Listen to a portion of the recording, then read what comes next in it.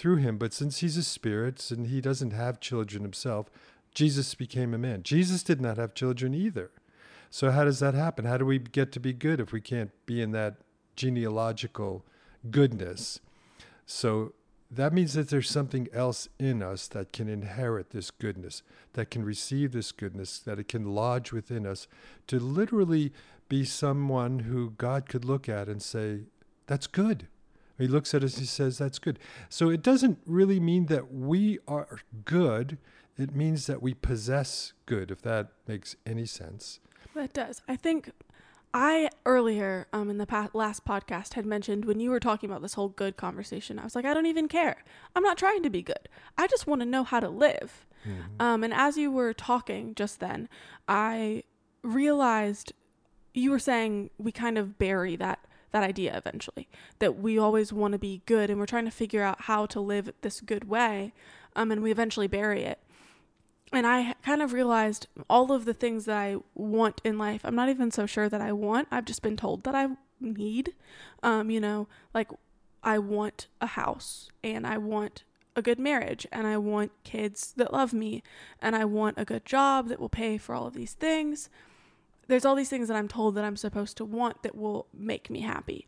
I think oftentimes as my age, I'm told to want an Instagram following. I'm told to want boys that pay attention to me all the time. I'm told to want a certain amount of likes, a certain whatever, a certain reputation, whatever that is. But really, really deep inside, I don't think those are the things that I want. The thing that I truly want is to be at peace inside and to know that I'm good and good with God. And so that was just a little piece that I felt like was important to add because it sort of, God revealed that to me as you were talking, that I've been questioning for a while about, I want all of these things and I'm just really confused about what I'm supposed to be going after. But it seems like I've just hidden in my own heart the fact that the thing that I really need to go after and the thing that I'm actually wanting is that goodness and that right standing relationship with God. It reminds me of something that my very wise sister told me one time, which was we have all these things that we chase in life that we think are good and they're God's blessings. And we chase after them, but they're like echoes. If you don't chase down the source, you lose the voice. So you're chasing after these voices, these really good looking things like the job, the husband, wife, the kids, the Instagram following, the whatever it is. You're chasing after those things because it's got the voice of goodness on it. It's got the blessing on it. But the further you chase it, the more empty it looks. And so if you're not running for the source, then you're not going to find what you're looking for, which is the source, is that goodness. So yeah, that was just kind of a revelation that I had during that time that I think maybe unpacks some of it for some people or at least explains what was going on in my own head. Mm-hmm. That's good. That's really good. You have a wise sister, and I'm glad she has a listening sister. Because, see, what we're doing is like the things that you said that you felt you were taught or inherited and you agreed upon, that's going to make you feel better in life. It's going to make you have a good life, to have all those things. I felt the same way. I think that most people do. That's why they seek after the things that they think will make their life good. Everyone wants a good life. I mean, you ask somebody today, do you want a cup of coffee? They say, no, I'm good. It's so, it's like, it's to declare yourself good is not answering the question. I just asked if you want a cup of coffee. But so we want to go to that place where we're good. And we want to convince ourselves that we're good. And when we don't think we're good, that's when the trouble starts to fall on us. And we look for something else that may either get rid of that feeling of wanting to be good, or actually this might possibly be that missing element that is going to make me feel like I am good or have good. So in the natural world, where you're talking about, where some people are going to look for a nice car or a nice home or the marriage thing, other people are going to look for other things to look for good. They want personal acclaim, people to notice them. But it's all in the same really material realm. And that's not where it's going to stay, because Jesus said, don't seek for these treasures where moths can come in and destroy it, where thieves can come in and steal, where rust will make it rot away and deteriorate. Those are never going to bring any kind of lasting sense of goodness to you or meaning to you or value, because they're going to disappear. They're going to fade away. They're going to turn into something else. So he's saying, but set your minds on things above. This is the story of the scriptures, the New Testament specifically, and put your treasures in heaven, where moth and rust can't corrupt and thieves cannot break and steal, because there's something up there that is capable of holding the things that earth cannot. And so there's another dimension. This is where we're satisfied. And so this is where I think it leads us to the conversation of, well, what are we really made up of? If we want these things in the material world and they don't satisfy, why do we want these things if there is nothing in this material realm that won't bring the satisfaction that we're looking for? Is there some other thing that we're missing in the conversation or in this search for the significance, which we call goodness? I think that's where we need to go to. I agree. And I think I have definitely, in my own life, come to the point of recognizing that there's nothing in the material world that really fully fulfills me. You get moments of fulfillment, moments of like, okay, this is looking good. This is looking like my life has purpose, like the people around me are in good relationship with me, like I have everything that I could want or need. And even in those moments of really, truly good moments, those moments of goodness, sometimes, normally right after the moment of goodness, there's just like, there's still a piece missing. There's still something off.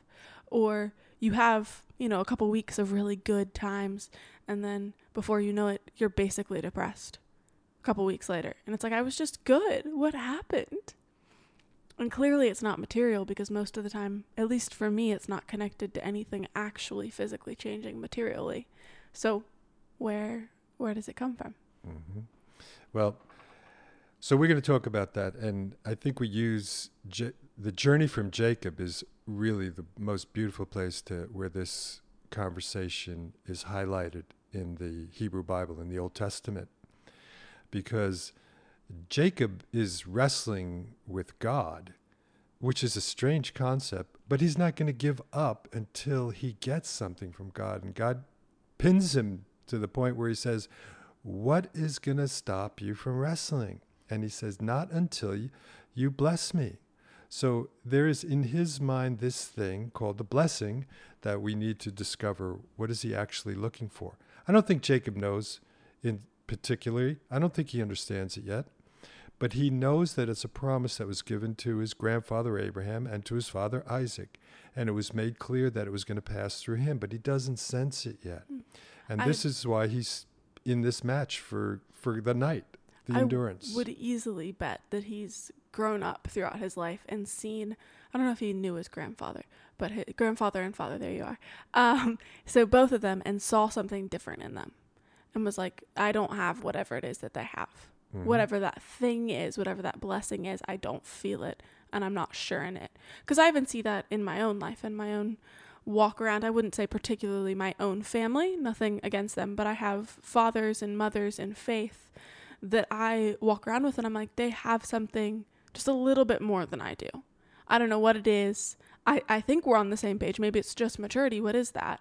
That it is that they have that I don't, that could easily be called a blessing. Maybe. Well, so we will talk about the nature of the blessing, but this is something we cannot forget or put aside. As if you become a Christian, you become a superhuman. That's not what it's about. It's you don't become superior. You're still a human. You'll be a human till the day you die. And humans have this characteristic of all the same emotional issues that any other human has. So there is no superiority in the human level. What happens to us is we're given some kind of operating equipment that we never had before. So we become possessors and partakers of the divine nature. And that's what I think we need to talk about, because the New Testament clearly describes the blessing in a variety of terms, and it identifies the one who is recipient of the blessing as well. And that's when we talk about the identity change that took place in the night that Jacob wrestled God.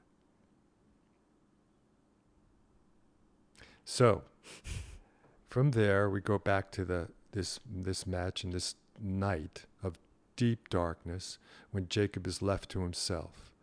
I'm sure it was extremely painful for him knowing that behind him was his father-in-law who was out to get him because he said he was a thief. He stole not only all his possessions, but he stole his daughters and his grandchildren.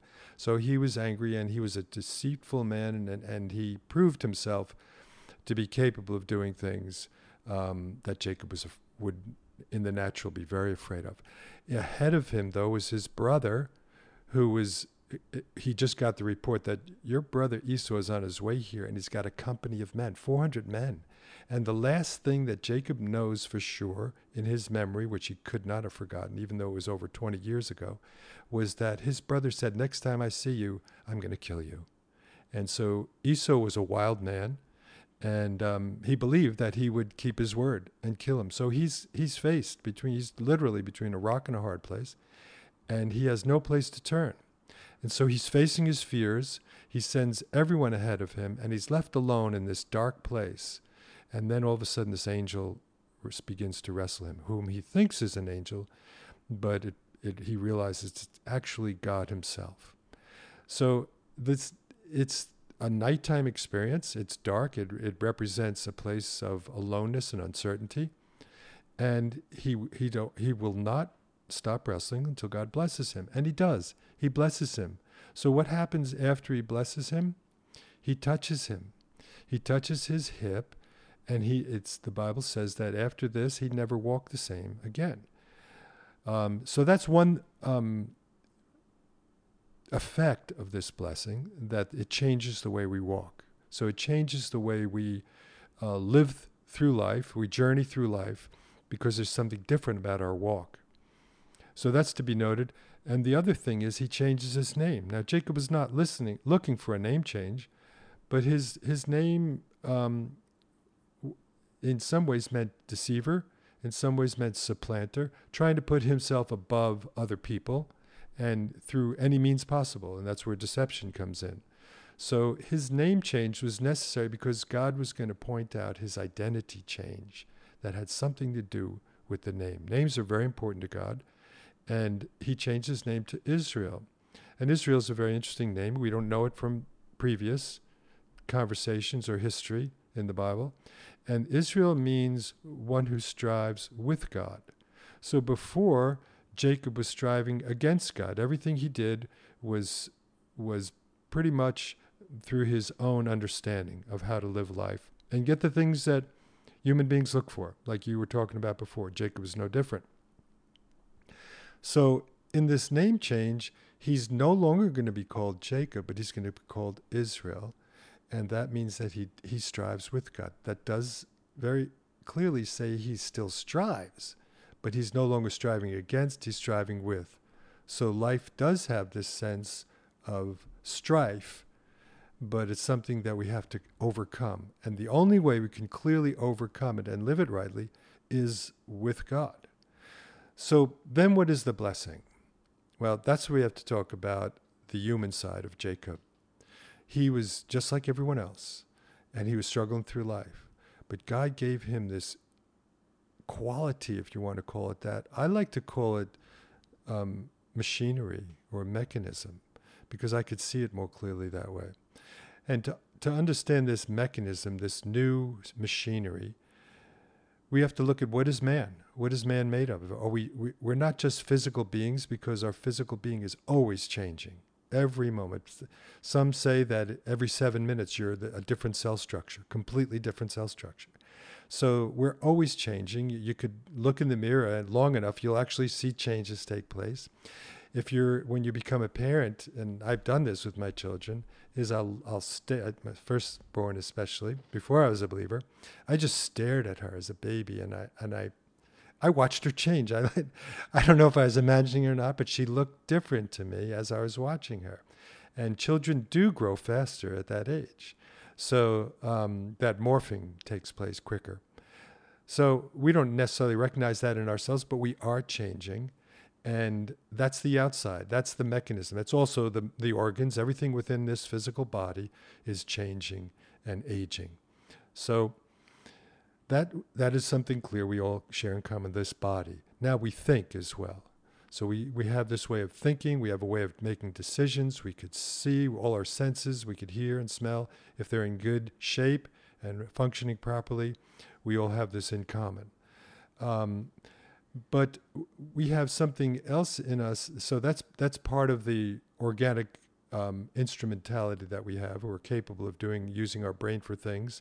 But then we have these senses within us that feel and make decisions. So that doesn't take place in the organs, in the literal heart, or even in the literal brain, although we make decisive moves based on what our brain dictates.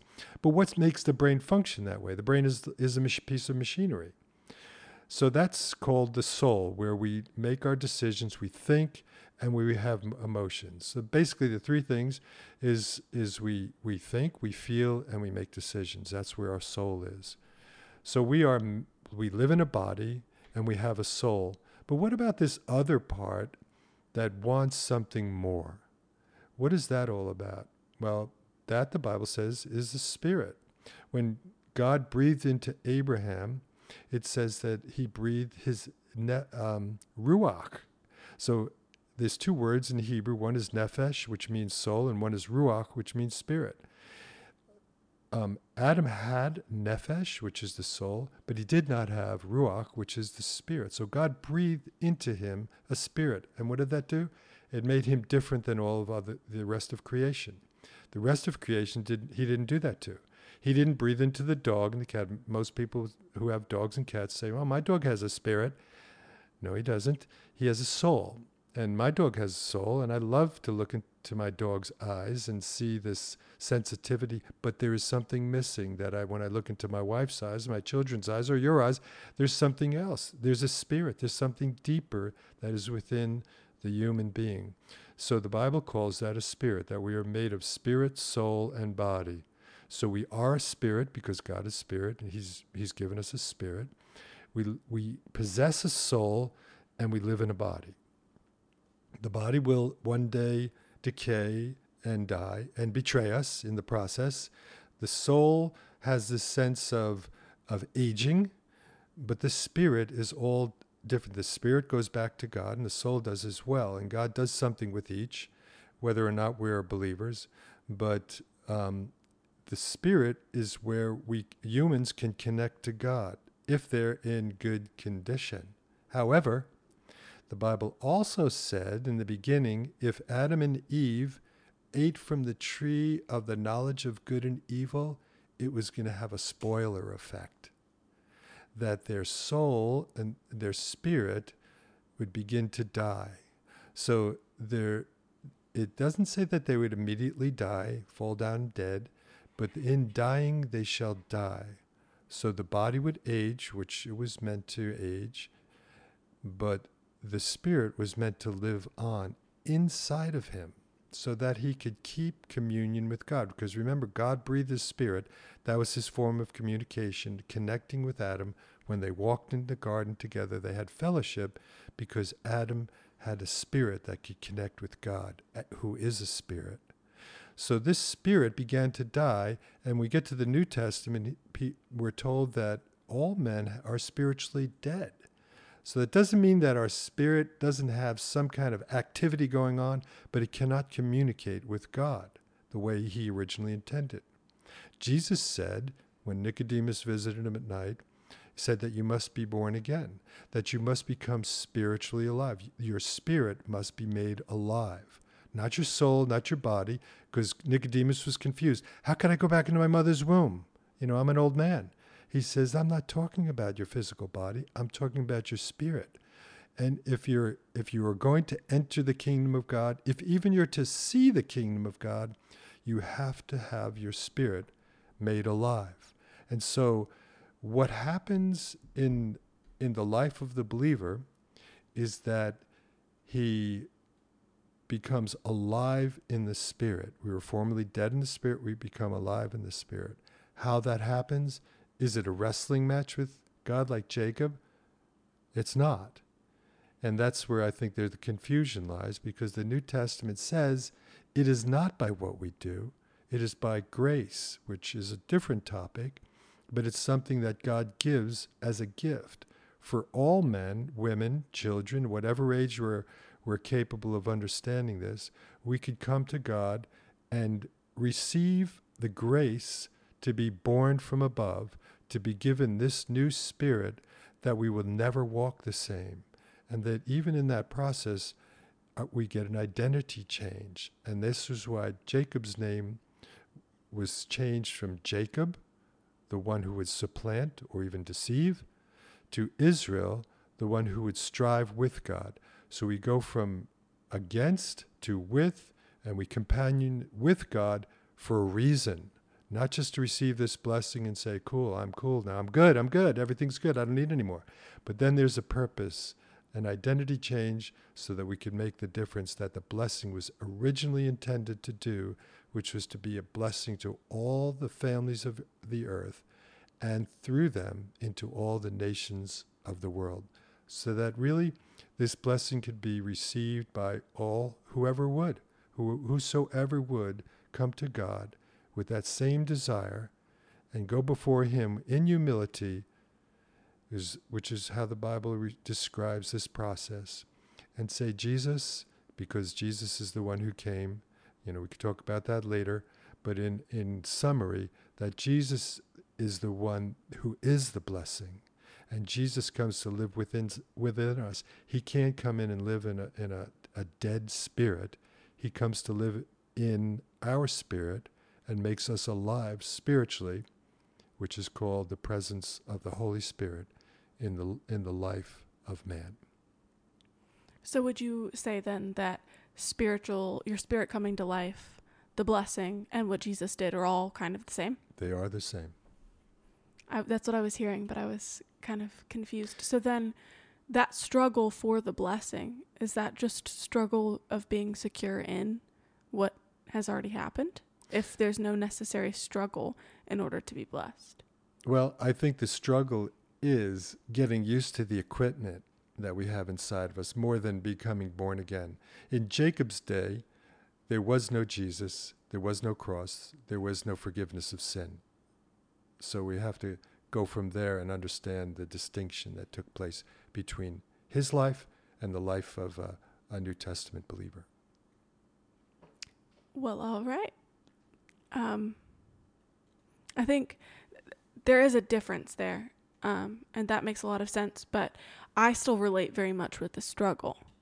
So I think at the end of this, my question to kind of finish up is, if it's different because he doesn't have Jesus and doesn't have the cross and all of that, why does the struggle still exist in my life if I'm already blessed just because I've accepted Christ?